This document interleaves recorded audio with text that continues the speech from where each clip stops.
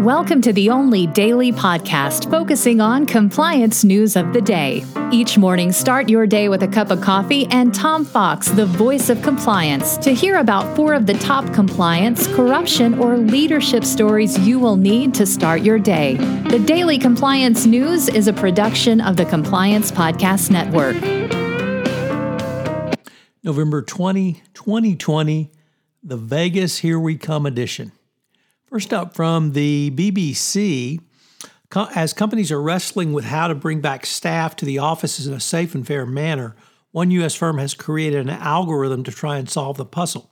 The U.S.-based startup SquareFoot helps clients find office space in cities around the world, but as companies face different problems, SquareFoot is moving towards getting away from the old system of squeezing people in an open plan table.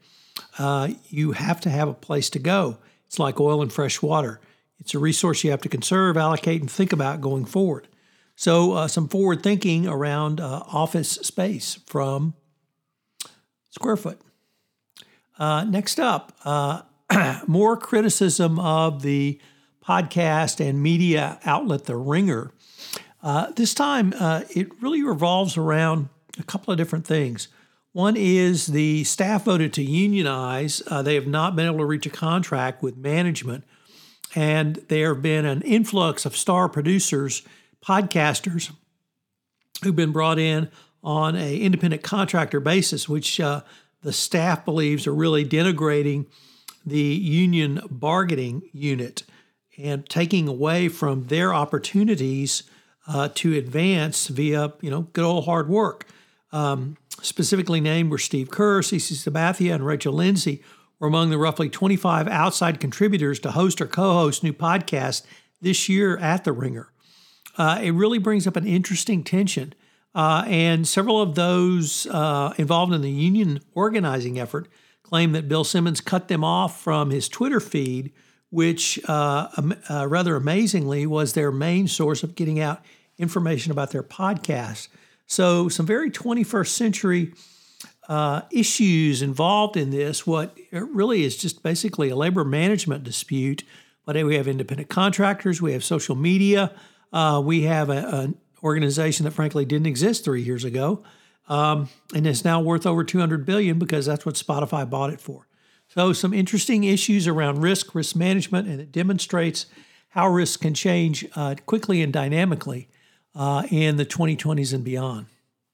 Our lead story today is just disgusting, and it is from Tyson's food plant in Waterloo, Iowa, where Tyson today announced it was suspending managers at the Iowa pork plant following allegations that they had wagered on a number of workers who had become infected with COVID-19. These claims have not yet been confirmed, and Tyson Foods says they're going to bring in Covington and Burling to do an internal investigation, but obviously you immediately see the racial impact or the racial angle here, that the workers are largely Hispanic and Tyson management is not. And treating these people literally like even lower than a piece of horse flesh really speaks to an entire culture of Tyson's Foods that is just abominable. One of the workers who died has filed a wrongful death suit, and if these allegations pan out, there may be no end to the potential liability of Tyson's over this. And then finally, Steve Mnuchin, the Treasury Secretary, is trying to put a fatal stab in the economy as he can by ending Federal Reserve Bank emergency programs. The Daily Compliance News is a production of the Compliance Podcast Network and a proud member of C-Suite Radio. Thanks so much for listening. I hope you'll join me again tomorrow.